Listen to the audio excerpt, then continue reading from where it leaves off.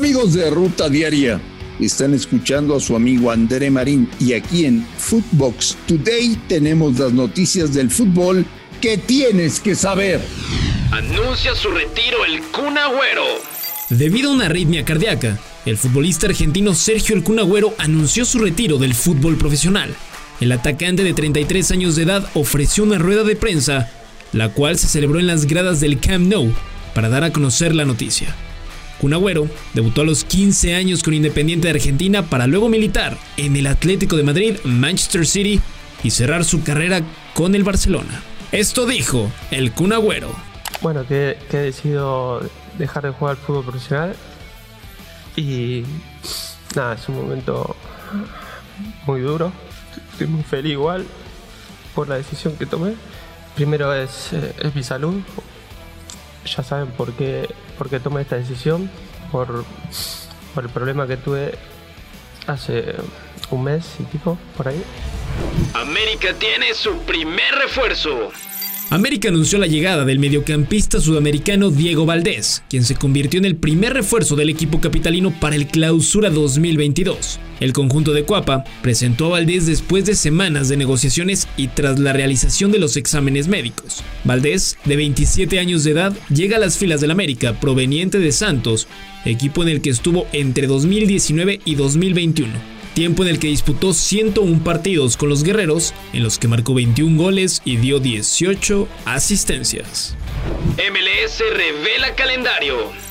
La Major League Soccer anunció el calendario para la temporada regular 2022, que incluye el debut del Charlotte FC, el 28º club de la liga, y la inauguración del Nashville SC Stadium, la casa del Nashville.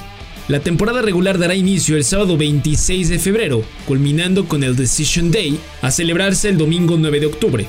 La postemporada tendrá 3 semanas de acción, concluyendo con la final de la MLS Cup a jugarse el 5 de noviembre.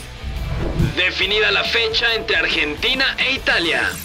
Argentina e Italia disputarán el 1 de junio del 2022 el duelo entre el campeón de la Copa América contra el campeón de la Eurocopa. Este evento se celebrará en Londres y es organizado entre la UEFA y la CONMEBOL para definir a la mejor selección de dichas confederaciones. Modric y Marcelo positivos de COVID. El Real Madrid anunció en un breve comunicado a través de sus redes sociales que Luka Modric y Marcelo dieron positivo a coronavirus, por lo que fueron separados del equipo. Ambos jugadores no podrán jugar el fin de semana contra el Cádiz por la Liga Española, que los tiene como líderes, y tampoco estarían el miércoles 22 cuando visiten al Athletic Club de Bilbao. Chivas Femenil renueva a Licha Cervantes. La goleadora histórica se queda en casa. La directiva de Chivas alcanzó un acuerdo con Alicia Cervantes para que permanezca en las filas rojiblancas durante 2 años más. A través de un comunicado, el club dio a conocer la noticia y ampliar su vínculo hasta el 2024. Definidos los rivales de Concachampions.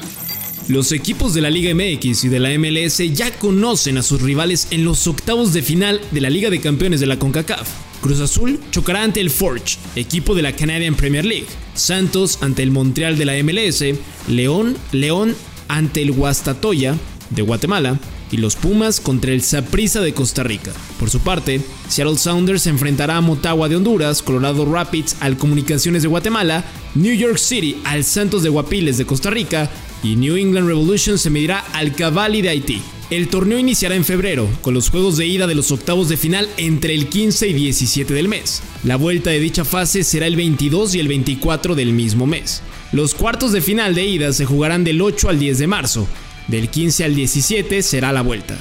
Escuchemos a Andrés Lilini, técnico de Pumas, y Willy Coito, técnico de Comunicaciones de Guatemala.